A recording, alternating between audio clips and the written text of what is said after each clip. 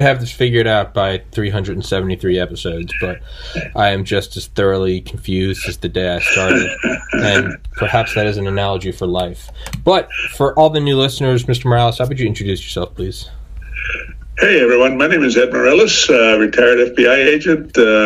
After retirement, I went into contracting, did some contracting in Virginia, then did some contracting in Iraq. 4 years in Iraq, a year in Mexico, a year in Belize, and then I came back to the home side and decided to complete my book that I've been writing for like 20 years.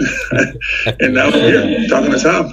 Yeah, you wrote FBI Shootout in Miami, which I'll put in the description, sticking the top comment. And again, because I'm stupid and I butcher everything, there's been a lot of new subscribers since I last had you on. Can you give them a brief overview of that? Or just the most famous FBI, the 5 minutes that changed FBI history.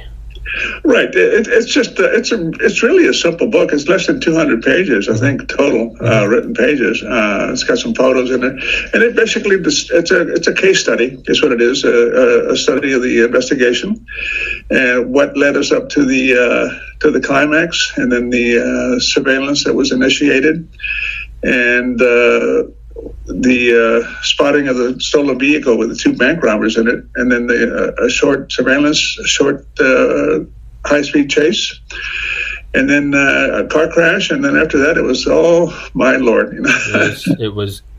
It's the 5 minutes that changed FBI history. Right. It was a huge shootout, and about 150 rounds were fired in that 5 minute time frame, and 10 participants, 8 FBI agents and 2 bank robbers. At the end of the day, there were 2 dead bank robbers, 2 dead FBI agents, and 5 additional wounded agents. So out of the 10 participants, 9 of the participants were wounded and or dead. So the first time he came on, obviously we went over the book. The second time he came on, he talked to my cousin. My cousin loves you, and it was like a dream come true for him. And it was hilarious. You called him a bitch. Chris, you're a bit of a bitch. But we haven't gone into your contracting work. Can we go into that? Sure. It's really, there's really nothing overly sexy about it. I mean, I was a contractor in Alexandria for a military contracting company, and they were involved in training. It was a training company, and they helped train certain types of contractors. And there's several ways to train, to learn. You can learn by showing, you can learn by doing, or you can learn by listening. But this company did everything. So the culmination of their courses was practical problems, and I was in charge of hiring role players to play certain types of characters that they were supposed to contact and interact with and stuff like that. And I did that for almost 5 years in Virginia, and then a job opportunity came up with a corporation that was hiring law enforcement professionals for Iraq, to embed with the military. Boy, I jumped at the chance, man. I lucked out. I was embedded with the Marine Corps since I was a Marine for 4 years, like back when Jesus Christ was a corporal, So, but it was great. I trained with the Marines for about 2 or 3 weeks before our deployment, and then I was deployed with the unit into Fallujah back in 2008, and I was assigned to Fallujah, and it was a very interesting experience. And I didn't know this, but the Marine Corps at the time only deployed its units for I think it was 7 or 8 months. And then they rotated units out, whereas the Army at the time rotated its units out on a 12-month rotation cycle. So at basically they left right in the middle of my 1-year deployment. So I was transferred over to the 10th Mountain Division in Baghdad. I tell you what, though, that was an interesting job. I cannot tell people how lucky we are and how grateful we should be for the type of men and women we have that go into the military. These people, I mean, it was a shitty, thankless job. And I was there with them. I had the privilege of being there with them with the Marines for 8 to 7 months, and then the balance of that I was with the Army. But I'll tell you what, though, we don't thank these good men and women enough, because it was a shitty job, you know. And I mean, I won't even get into the politics side of it, the political side of it. I'm just talking about the actual mission itself. It was very dangerous. Mm-hmm. And when I was there, I think we lost like 12 Marines in that short time frame that I was there. It was very sad. It's a shitty, thankless job, and it's especially when it comes down to. And again, I say this as a 30-year-old with no military experience, so everything I say, everybody listening, please take with a grain of salt. But I feel like it's a lot, quote unquote, easier in the sense that it's easier to climb a mile-high mountain instead of a 2-mile mountain. It's a lot easier to enlist or to go fight when it's against an Adolf Hitler, when it's against the Emperor of Japan, when there are these, whether it's concentration camps or Pearl Harbor, and it's these very open, very simple black and white issues. There is evil, and we need to go crush it. Obviously, after 9/11, we need to go into Afghanistan. We need to get the Taliban. We need to get Al Qaeda. We need to let the air out of Bin Laden. But for things like perhaps Vietnam, or just yesterday or 2 days ago, airstrikes in Syria, it feels like there's an issue where I had on Bill Albrock, who wrote the book Escape from Firebase Kate in Vietnam. And he talks about how at a certain point his logic for abandoning his base when he knew it was being overrun was kind of what I'm saying. And he was like, in like a brief moment, like standing there in the middle of the jungle, he was like, I'm not fighting Nazis. Like, I'm not fighting the Japanese Empire. He's like, why am I here? I'm not going to let my men die for this. It seems like you said, it's a shitty, thankless job, because when you're not taking on Adolf Hitler or the Imperial Army of Japan, part of it's like, why am I here?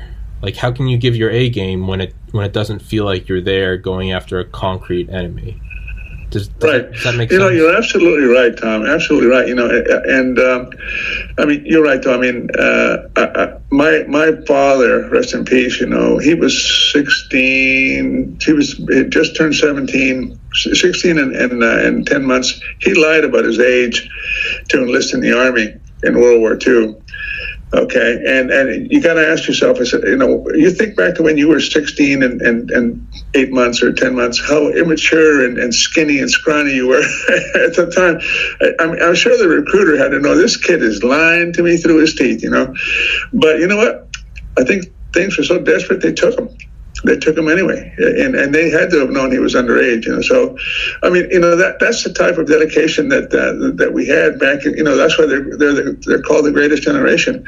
But the thing is, that was a real, you could see and feel that threat. Today, you have this insidious cancer of threat.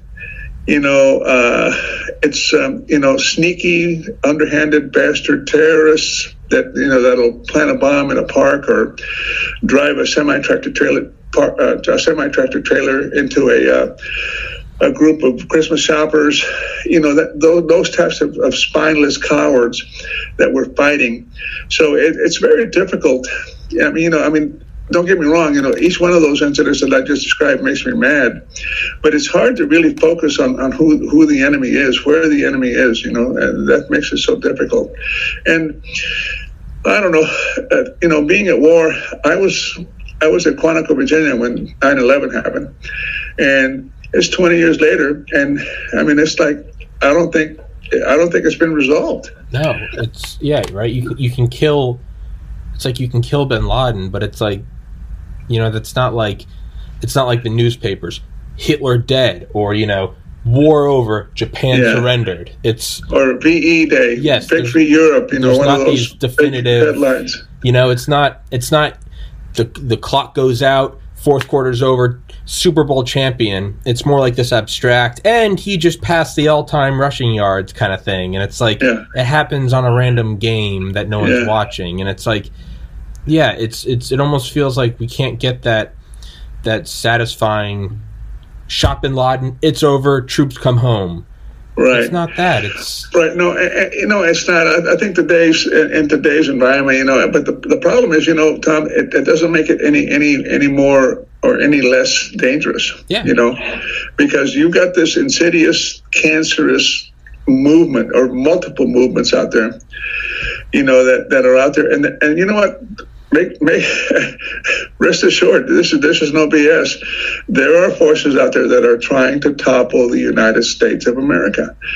They're trying to topple the government. They're trying to topple the people. They're trying to topple our institutions. Okay, whether it's the Russians, the Chinese, the Iranians, whatever, whatever mixture, you can mix and match. Whatever you want, between those groups and others. I mean, don't get me wrong, there's others, but and it's hard. Number one, it's like when my father felt the spirit to go join at 16 and 10 months. I don't think you have that now. Can you imagine, getting some what generation do they call them now? Z generation or Pepsi generation or X generation or generation? Can you imagine getting today's generation to sacrifice their youth to go fight someplace? No, absolutely not. Maybe I generally agree with you, but I'll play devil's advocate for this because not from my own experience, obviously. But from Dale Comstock, the youngest ever member of Delta Force, who I've had on this podcast a lot, and he did a lot of work with the CIA in Afghanistan, where they, use indigenous peoples to fight with. The point is he was like, you never know. He was like, you look at these guys, they can't even speak English, like they literally don't know basic addition and subtraction. They can't count to 10. They're they don't use toilet paper, they use their hand, and there's like you're with these people and you're like what the hell, like they're a step above like animals. And he was like, but then he's like, and you'll always be surprised, like the first day you make contact with the enemy, some of these guys who are total goofballs, to say it kindly, he's like, they step up and they turn into the most loyal, heroic guys that are willing to throw down their life. And he was like, you never know until it happens. So it's very easy for me to use that caveat because I will never have to make that sacrifice, God willing. And as much as I do look at my generation and the generation below mine, and I'm like, dude, it's you can't, you get upset when someone calls you the wrong gender because you identify with a woman. Like, how the hell are you going to fight in a war? But on the other hand, I would imagine that there was probably a bunch of World War I veterans raising their kids. And like, man, these kids are obsessed with, I don't know, like baseball. Like, they don't want anything to do. And then Pearl Harbor happens, and there's probably a bunch of World War I veterans eating their words as all these young guys stepped up. No, so right. It's simple, same with Vietnam, right? Oh, these long-haired kids are taking acid. They're fucking in the fields. They're going to Woodstock. And then some stepped up. I do agree with you, but I would like to think that, who knows? Maybe New York gets nuked tomorrow, and we're at war with China. Maybe these goofball 15 and 16-year-olds, what if they step up in 100 years? They're known as the greatest generation. I don't think that's the case. But you're absolutely right, Tom. But and I agree with you up to a point. However, I look at it. Not that there aren't people out there like that. There are. Okay, but and I don't know the percentages, and I'm just talking, just spitballing off the top of my head here. Let's say that in my father's generation, the greatest generation, 50% of able-bodied men and women, some women, rules were different back then. 50 to 60% of able-bodied men willingly volunteered to go fight. As time went on from that war to the Korea War to Vietnam to Panama, Grenada, that 50-60% number went down, 10 percentage point per generation. And then the next generation, it goes down 10%. And the following generation, it goes down 10%. Whereas now, I would be willing to bet money that only in our current society, only about 10% of able-bodied men and women would volunteer to go serve their country. And I think you have to agree with me on that, because you know what, though, the majority of people right now are so involved with their own issues, their own self-satisfaction, that they don't put country first. I'd agree with you 100% on that. The country, you got nothing, you know? Yeah, I would agree with you 100% on that. I don't think. Yeah. Again, so because you know what though, I can't say one type of person, because there were multiple different types of people. There were men and women, you know. They were black, whites, Hispanics, Asian, you know, all different kinds of people. But their heart, you know, their esprit de corps, their love of country was so obvious, you know, that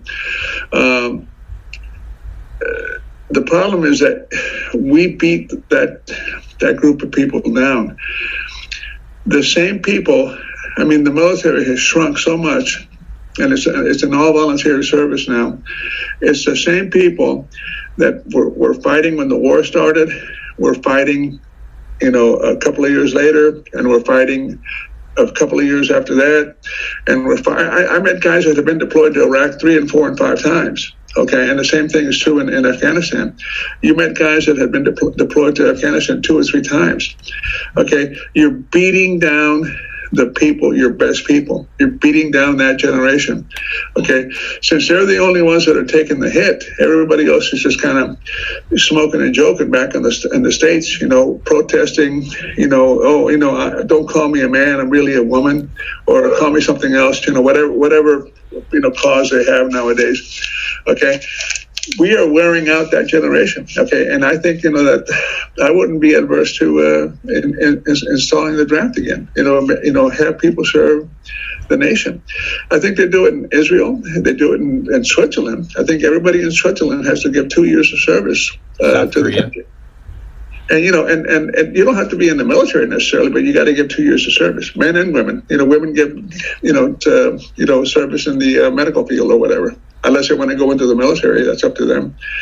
But if people don't have skin in the game, okay, then it's very easy for them to just kick back and say, so what? So what if the Russians are on the beach in Miami? You know, so what if the Chinese are on the beach in San Diego? You know, I'm okay as long as I get my Xbox or whatever the heck people play nowadays. You know, their Kindle or whatever. Yeah. You know what I'm saying? Yeah. Yeah, no, it definitely makes and I don't think it's necessarily a bad idea. Yeah, you see it in South Korea, you see it in Israel, and it seems like a generally good idea. For me, I have to be careful about saying it because you can say it, you served. I have to be careful for my own, just because I never did. I don't feel right saying that there should be a draft because I never had to serve and I never will. So I don't think I'm in a position to be able to dictate that. But I mean, I think you're free to dictate that, and it doesn't sound like a bad idea. But I'm also saying that as a 30-year-old who wouldn't have to do it. No, but you know what, though? Tom, never say never. I mean, you know, you're still young. I mean, in the next 30 years, we could see some humongous threat show up, you know, maybe as a space force, you know, flying saucers, you know, from space. Everybody's going to be on the wall. Yeah. You know? Yeah. I don't think it will be that. I think that there's absolutely a conflict coming with China. I don't think it's escapable. I don't. No, yeah, you're right. Though there has to be a showdown somewhere. I mean, you know, it's like they keep playing games, and you know what gets me? I mean, it gets me, and it doesn't get me. The U.S. You know, people say, "Oh, the U.S. isn't as great as you say it is." Bullshit. It is. It's the greatest country in the world. I mean, I've lived overseas, pal. You know, and I've seen what communism is like. I've lived in a communist country. I've seen what dictators are like. You know, I've lived in post-dictator states, and anybody who thinks or says that, oh, America wasn't that great is so full of crap. It's unbelievable, because it is the greatest country. I mean, is it perfect? No. Do people, Americans make mistakes? Yeah. Are there corrupt Americans? Absolutely. Just look at Congress. You know, every one of those swinging pair of legs up there's probably got some baggage, some skeletons in the closet. You know, but the thing is, what gets me the most is that the U.S., for all its flaws and blemishes and stuff like that, we try to play by a set of rules. Okay, and other nations like Russia and China, they mouth the words. They'll say, "Oh yeah, we'll play by the rules," and then they turn right around and stab you in the back. Okay, they don't play by the rules. They'll only say it publicly. Oh, we'll all play by the rules, and then they turn right around and do whatever the hell they want to do. And that's the problem with China. Okay, China says, well, we all do this, we won't do that, and then they turn right around and they do what they want. And that's the problem. I think China has gotten so far ahead of us because we play by the rules. Oh, look, China's not playing by the rules. Let's go to the UN. It takes 2 years to get, or 3 years, or 5 years to get something through the UN. And what is the UN even going to do? Hey, China, stop that! And China's like, no. Exactly. They're going to send them a sternly worded letter. It's like, don't stop that. Yeah, stop that. They don't. I mean, China at this moment, as we speak, China has concentration camps, and to everyone saying, "Oh, America has concentration camps on the border," no, they don't. And mind you, miraculously, as soon as Trump left office and Biden went in, they turned from concentration camps to temporary shelters. But that's another discussion for another time. China has 2 million Uyghur Muslims in concentration camps. Okay, yeah, but the thing, that's the thing. See, and that's another thing that grabs me. You get the. I don't know what you call them, the fifth estate, the fourth estate, whatever, the press and big tech. As long as it benefits them and as long as they profit, they'll turn their back on it. But the second it affects them, they'll be the first ones yelling and screaming, "Oh my God, look at this! China's not playing fair. We're losing profits." And you're right, though. I cannot believe that any individual country or organization in this world would not be up in arms about a nation like China enslaving people. You talk about slavery in the 1860s or 1840s. Look at that. They are far more harsh. And I hear about different, totally working people to death, raping women. It's like, my God. And nobody seems to bat an eye. It's like big deal. Yeah, it's not happening here. It's okay. Well, you know what? That just emboldens bad people. It emboldens your adversary. And I think, it's also just, they just flood everyone with money. It's very easy to shut someone up. Stealth War by Brigadier General Robert Spalding, who I had on this podcast, episode 161. His whole book is about China's stealth war against the United States. And absolutely. It's amazing. It's amazing that we are so stupid. We are patsies. We are so naive.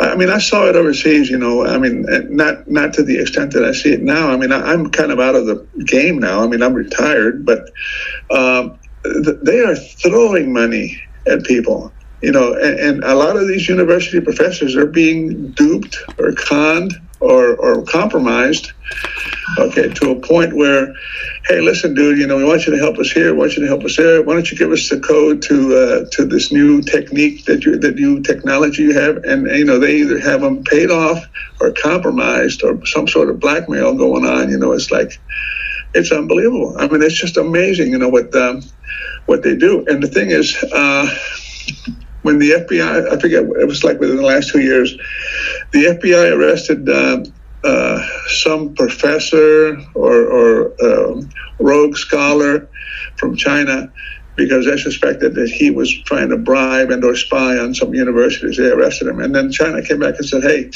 you release him or we're going to arrest Americans in China. It's like, then you start that war, hostage for hostage, back and forth, So, but my thought is, hey, warn American corporations, this is going to start happening. We're going to start enforcing the law, and we're going to start arresting no matter who for spying or spreading influence or whatever, whether it's China, Russia, Germany, Britain, who cares, We're going to start arresting people for violating our espionage laws.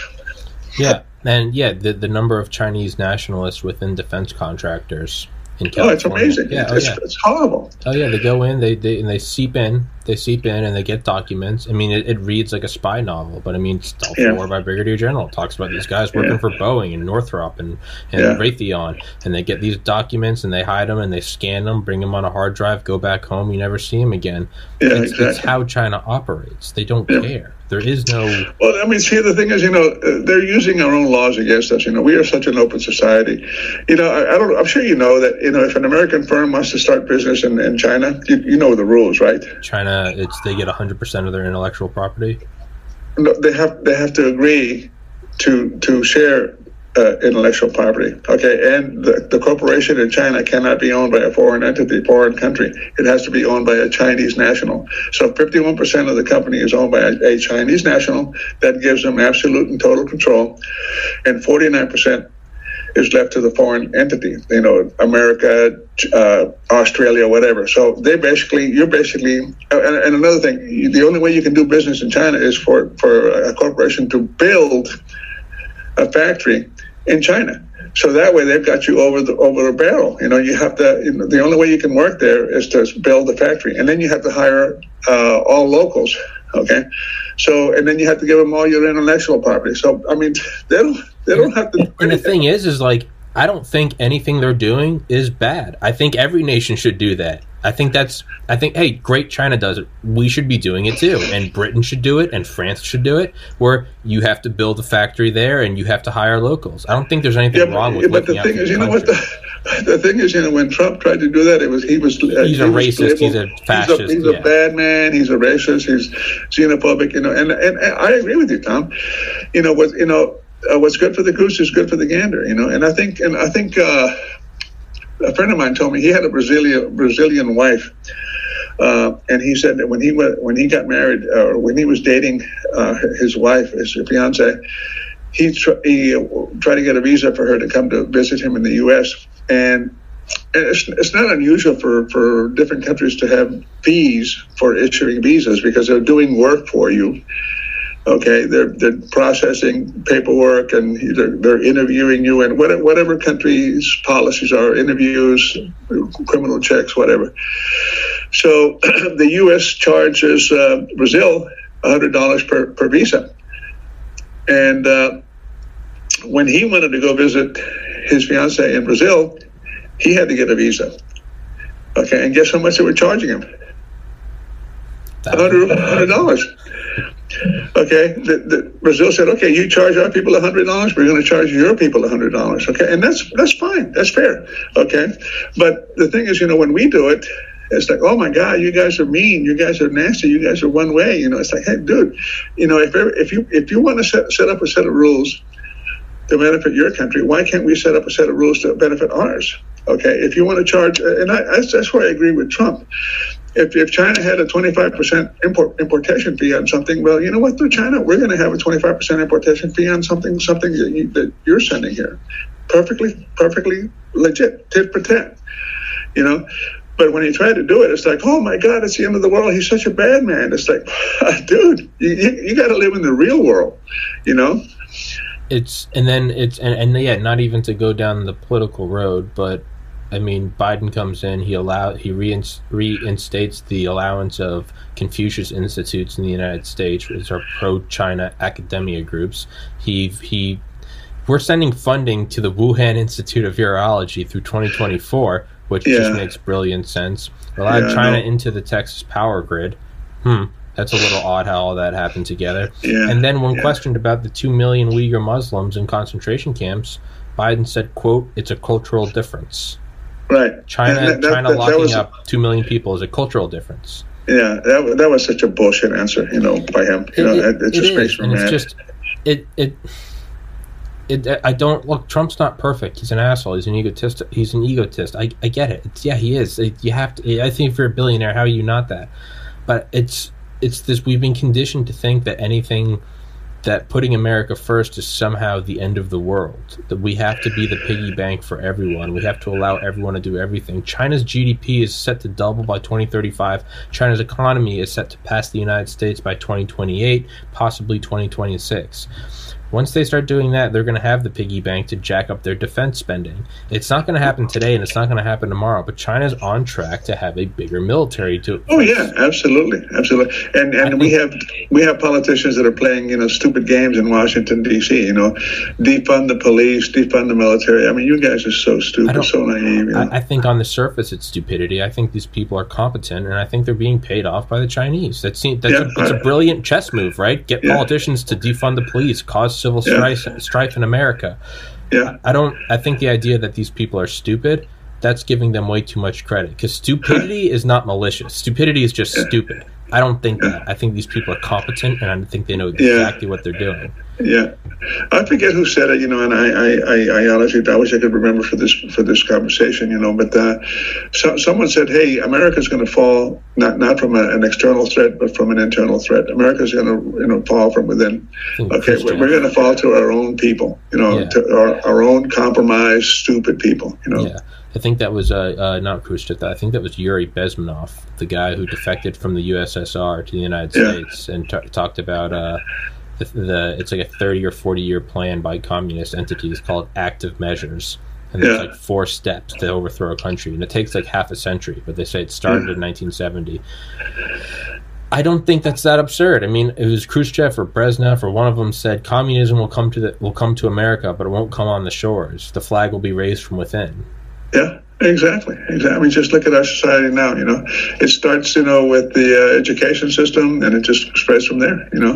It's scary. That's why when people say, I'm sending my kid to private school. Hallelujah. I wish we could all send kids to private schools. Because the public schools and the public universities are trash. I mean, they're absolutely horrible.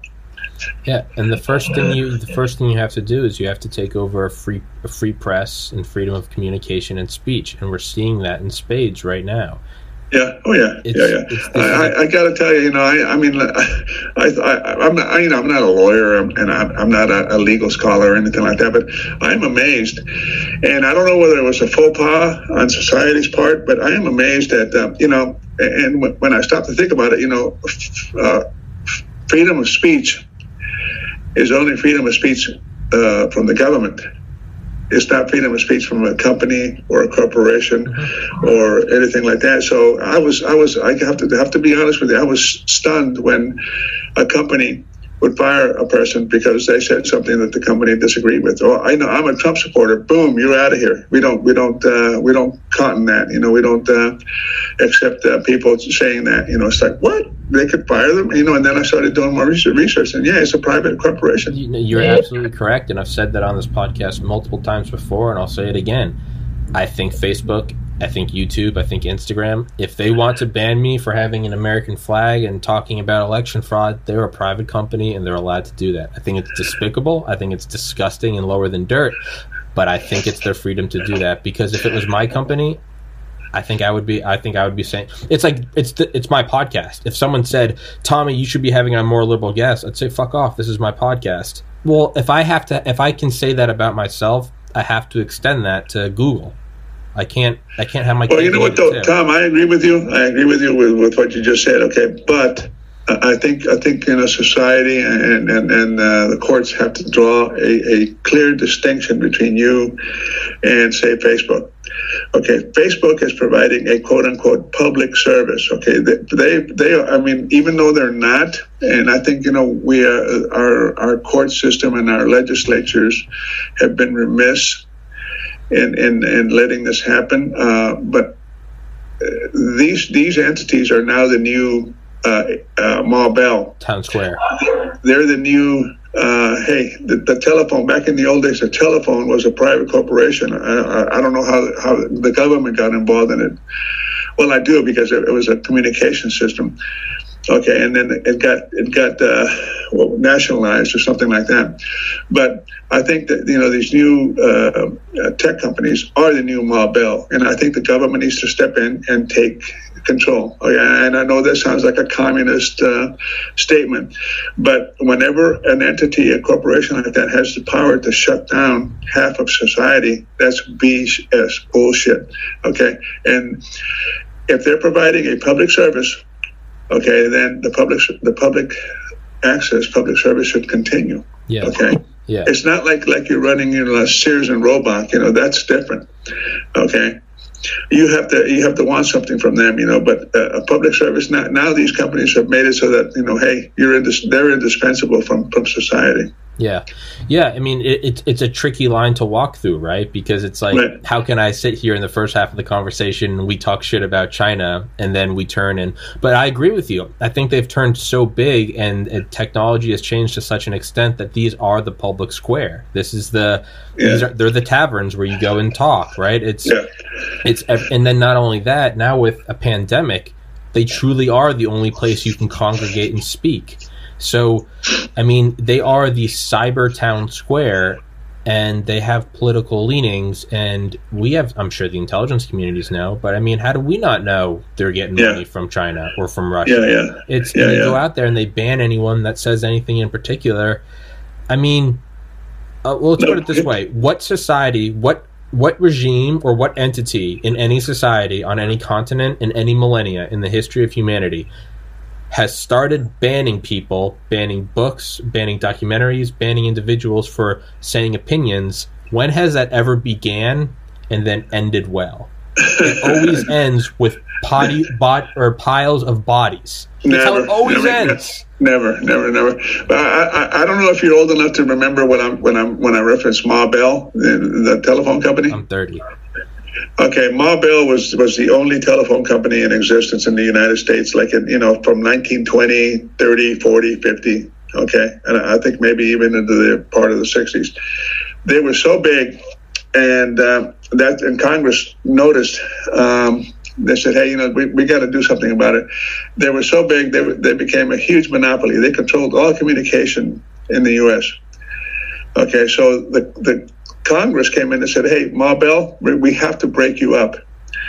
Okay, you're going to have to be, I don't know what the legal term is, but they broke them up. Okay, it wasn't, and I honestly don't know how the financial things, played out, because if you own 100% of something, and the government comes in and says, hey, you have to split it up, do you still own it, or do you have to sell it off? Or I'm not sure. There's a lot of stuff in there that I don't know, but in the end, it ended up being good for the people, because when you broke up the monopoly, that's where you got all these different phone companies come in. Okay, you got think about all the different phone companies that are out there. That is a direct result of breaking up the monopoly of Ma Bell. Okay, and what is the best thing for society? Competition. For the consumer, competition. Okay, you couldn't have some company just really put it to you on fees and this and that when your competitor say, hey, aren't his fees excessive? I'll charge you half. You come over here, take our service, and that's what has to happen to these tech giants. They have to be broken up. Okay, you need to make like 6 or 8 Facebook companies and have them compete against each other. You need to make 6 or 8 Twitters, okay, and then have them compete against each other. That way you keep everybody honest, okay? Because right now there is no competition. These guys can do whatever the hell they want, and there is a way to fix this. I mean, you don't nationalize them and take over like they do in certain dictatorial countries. Like China, there is no competition for whatever China has as Facebook or Google or whatever. But in the West, if we could break up these monopolies like we did in Ma Bell, okay, it'll be good for society. You'll have real and legitimate competition.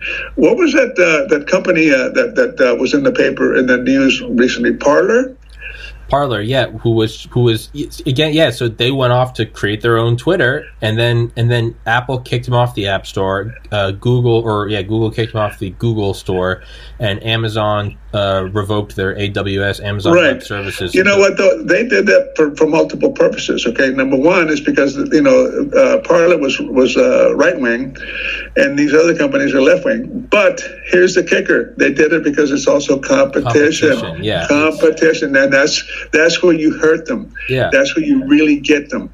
Okay, if you allow real competition to go to these companies, they'll get in line.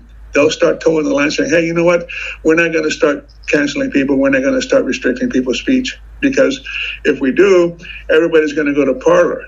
Okay, and then what do you got?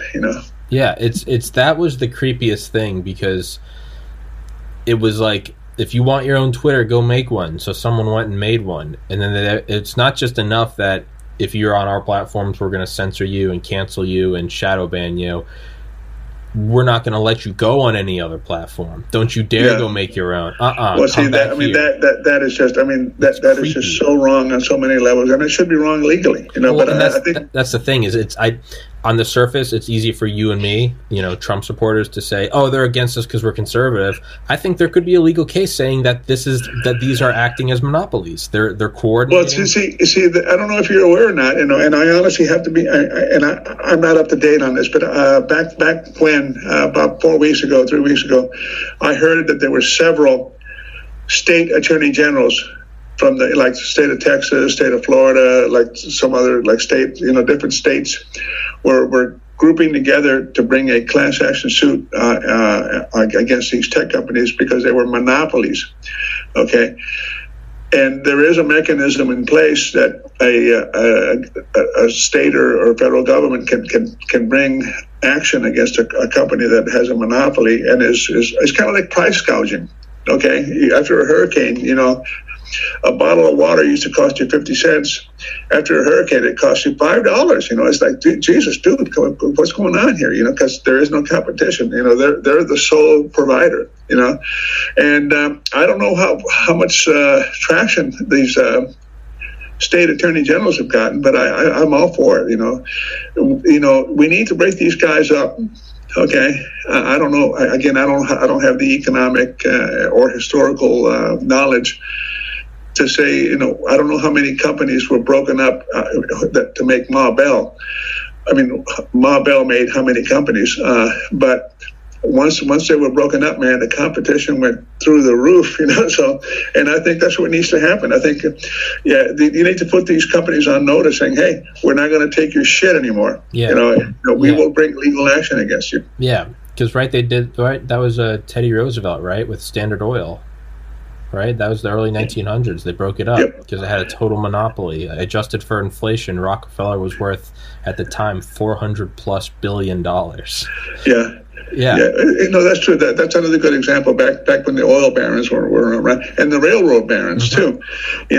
These guys had a monopoly. They could charge you whatever the hell they wanted to charge you for transporting your cargo. So, at the time, in the short term, it's good for the owner, because he can rape you all he wants, because you have no choice. But, when the government steps in and starts breaking up these monopolies, it's like, now you really have to compete. Yeah. It seems like it needs to be done.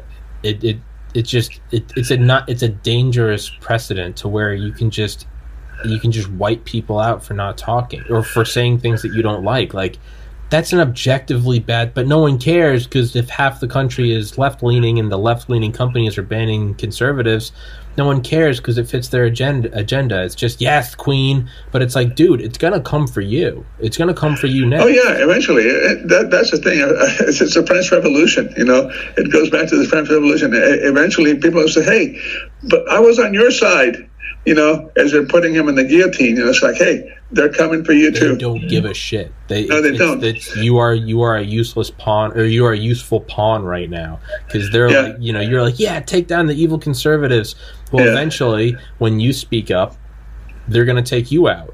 Yeah, exactly. And or when it's convenient for them, they're going to take you out. Yeah, yes. For sure. It's like standing in a forest, and your camp is a mile from mine, and the forest is burning around my camp, but you don't care because you don't like me. It's like, dude, you're in the same the forest. The fire's going to come to you. It's going to burn this whole thing down. Yeah. It's getting me first. Yeah, for sure. It's a dangerous thing. But then I guess, to flesh this out and to keep pushing it, what would be the limits? So we break up big tech, right? We say that these are public services: Twitter, YouTube, Instagram, Facebook. we say that these are public services that everyone communicates on, and so they have to be broken up. They have too much power. Well, I think which I do think should happen, but then I also have to recognize, well, then that argument will be used against other companies. What other companies are? Could you say pharmaceutical companies? Could you say Tesla? Tom, the difference is pharmaceutical companies aren't turning around saying, "Hey, you know what? We're not going to serve." That's true. A certain segment of society. We're not going to provide medicine to Democrats. We're not going to provide medicine to purple people or whatever. That's not the issue there, because they provide a service to everybody, and that's the key. They have to provide a service to everybody without exception. Without any strings attached or caveats. Yeah. It's like, I don't know whether you heard, and I would urge you to research this and then tell me what you find out. Did you? I don't know if you heard or if you remember, but who's the guy in charge of Facebook? What's his name? Mark Zuckerberg. Yeah, I heard Mark Zuckerberg about a month ago threatened the government of Australia. He said, because they were saying, "Hey, we're going to raise your taxes. We don't think you pay enough taxes in Australia." And I haven't got the exact quote. I saw something on YouTube where I saw some government officials talking, but he threatened to shut down all communication in Australia. And you know what? I got news for Zuckerberg. Australia's not the U.S., okay? Australia's not full of pussies, okay? Australia is like, hey, dude, you're a freaking service provider, and you're a foreigner on top of that, and you're threatening to shut down communication in Australia? I'm hoping that they have some huge case pending against them, okay? I'm hoping they take some real punitive action against Facebook in Australia and Zuckerberg. Like, put out a warrant for his arrest, saying, "Hey, anytime you show your face in any,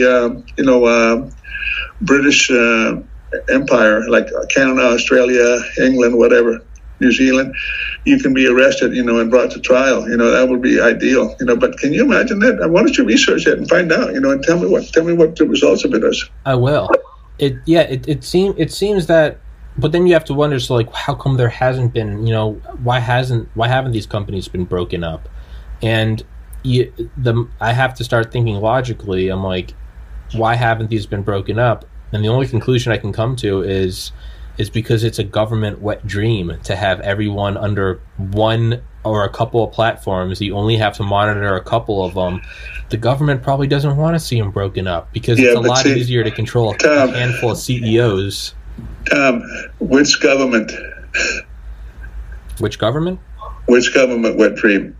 Right now, big tech is on the side of Democrats. Okay, on the Republican side, it's not a wet dream at all. Okay, and besides that, okay, there are too many Republicans that are weak-kneed. Okay, you hit a nail on the head when you said that big government probably wants it, or can use it. But the real issue, I think, Tom, is money. MONEY.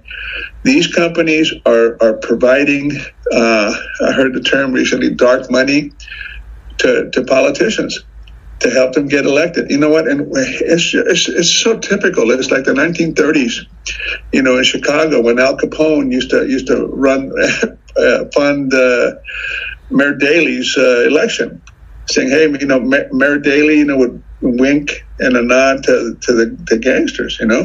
It was all corruption and money. That's what it's all about, and that's what it's all about now. So I think what maybe needs to happen is, Elon, do you know what Starlink is?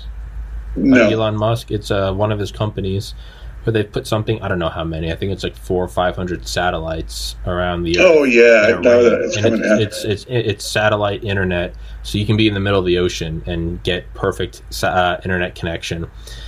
Maybe what he needs to do is provide that at a super low rate, and then say that you're not allowed to use Facebook or Instagram on it. Maybe bring it back to them. Here's internet for everyone at a great rate. Yeah. Super fast, never drops, so you can get it everywhere in the world. It's just you're not allowed to serve Facebook or YouTube on it. Well, I mean, it's his company. He can do whatever he wants to. You want to fight right? fire with fire.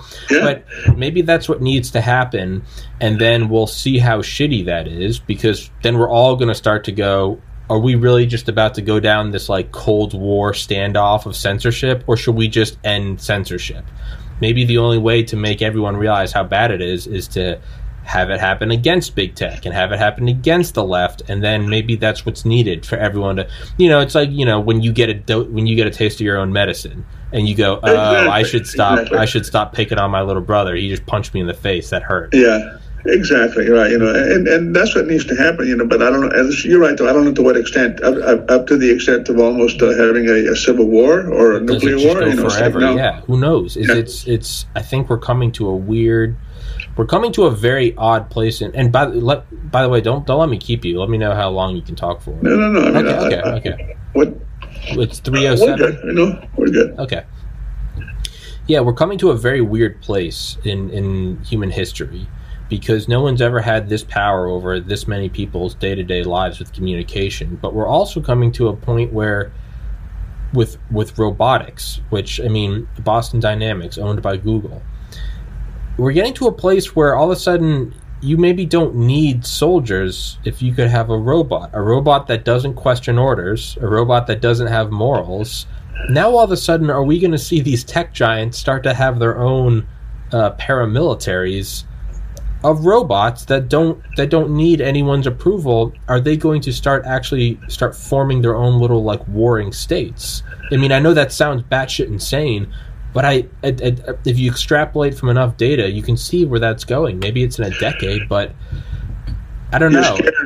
You're scaring me. It should. On October 1st, 1998, Skynet became aware. But seriously. And eliminated humanity. But seriously, that's one thing I've thought about is like, right? So what happens if you get what happens if you can scan a Delta Force member's brain, learn all of their skills? And then you take that brain and then you just copy it 10,000 times and you put it into 10,000 robots, and now you have 10,000 Delta Force members that take your orders and yours alone, and they don't have morals. They don't think, what about the Constitution? They just do what you tell them to. Right. Well, luckily we're not there yet, so I think, but no, you raise a good point, though. I didn't know Google owned Boston. Yeah, it's but that's the dangerous thing, is that's coming. So you're going to have these force amplifications, because up until now it's like, yeah, they can do this, they can do that, but I mean, when shit hits the fan, what happens? The National Guard goes onto the street, everyone go home, and it's like the government comes in with the heavy hand. Like we saw it this past year, we saw it after January 6th, we saw it in 1992 in LA. What happens when all of a sudden these big tech companies can push back? They say, we're not going home. Here's our army of bulletproof soldiers that run on solar power. Yeah. Then what? Yeah. It's Skynet. It is. It's Skynet. And then you have to wonder, well, I bet the government has that too. But now are we just getting into this weird thing? Is the country going to be divided into these weird regions where it's like the Silicon Valley area of the United States, and they have all their own robots and shit, and their robots will probably have blue hair or whatever, and you're not allowed to misgender them? And then are you going to have like the flyover states in the middle? Or are you going to have just a bunch of guys with guns out there defending their own? I mean, what's going on? It's like we're going to a very odd place very quickly. We are. And not only is it odd, it's also dangerous. I don't know whether you heard this morning. I heard something on TV that I'm worried, and a lot of other people should be worried, that Biden is trying to change the Second Amendment. The right to keep and bear arms. And the article I saw this morning is that there are several cities, counties, and states across the nation that are setting up gun-free zones or gun-friendly zones, kind of like areas where sanctuary cities against immigration, illegal immigrants. Well, these cities are saying, hey, we're setting gun-free zones here where the government doesn't have any authority to take your weapons. It's like what? It's like, hey, if the government chooses not to enforce federal immigration law, then they can choose not to enforce, whatever law they pass on guns. And it's like, okay. I mean, we're starting to become like fiefdoms, like different little kingdoms around the country, and just it goes into what you just said. We're becoming different tribes. It's like the Oklahoma City tribe, and the Utah tribe, and the Alabama tribe. God help you there. Yeah, it seems like that's where it's going. Right, where it's just like we just decide we don't have laws here. But I mean, how far does that go? Why can't I just say, okay, this is my city and we don't recognize like open container laws? We can drink and we can say, hey, you know what? We don't enforce rape laws. So if you come here, good luck. Exactly. Where does this go? I think all laws need to be enforced even-handed across the board. You just can't pick and choose, because if you start picking and choosing what laws you want to enforce, it's like, holy shit. We're in for a world of hurt. And you have to wonder, why is this happening? And I think the most logical conclusion is that it's a foreign coup. It's a controlled demolition of America. Because they can't take us on with the military, so what are they going to do? They're going to pass legislation within the United States to make it crumble from within. So you're going to have weird things like conservatives can't talk, and we don't enforce this law here, and homeless people are allowed to shit on the streets here, and if you say anything, you're a bigot. And open the borders, let everyone flood in, and it doesn't matter. Drain the treasury. It seems like it's a controlled demolition. I mean, what's the first thing Joe Biden did? 100-day stand down of the U.S. military to go through the ranks for, quote, white supremacy. If that doesn't sound like someone coming in and sweeping the ranks to find the loyalists to the previous administration, right? Where are we going? We're on a wild ride, and it seems like it's going straight down. It's kind of like a dictatorship coming in and purging everybody who was loyal to the king. So I don't know where it's going. Where do you think it's going to go? What time? I don't know. I'm optimistic, but I'm also pessimistic. I'm like 50-50. I mean, we can live through the next 4 years and come out the tunnel on the other side to a better administration, better days, or we could keep going down the way we are, and we could end up in a very dark place. I'm talking a very, very bad place. But either way, I'm prepared. Yeah. So am I. Either way, it's like, let's get it on. Yeah, exactly. The one, and we'll mind if we wrap this one up in a couple minutes? Absolutely. One thing I always gives me comfort is I think, no matter what, I'm going to die one day, whether it's I'm 80 or whether it's I'm 30. So it doesn't really matter how bad it gets, because eventually I got to go anyway. So that's like that's my peace. we all got it coming. It's coming to us all. Whether it's we keep it a good world and life goes on, whether it turns into some communist techno dictatorship. Either way, no one has to stay. You know what though? It's not going to turn into a communist techno dictatorship. It will never become that, because there'll be scorched earth here before that happens. Okay, I can guarantee you that. Yeah. But you know what though? You raise an interesting point, which brings back a line from the movie Gladiator. Marcus Aurelius said, death smiles at us all. Death smiles at us all. All a man can do is smile back. That's beautiful. It is great. So on that note, I will depart, sir.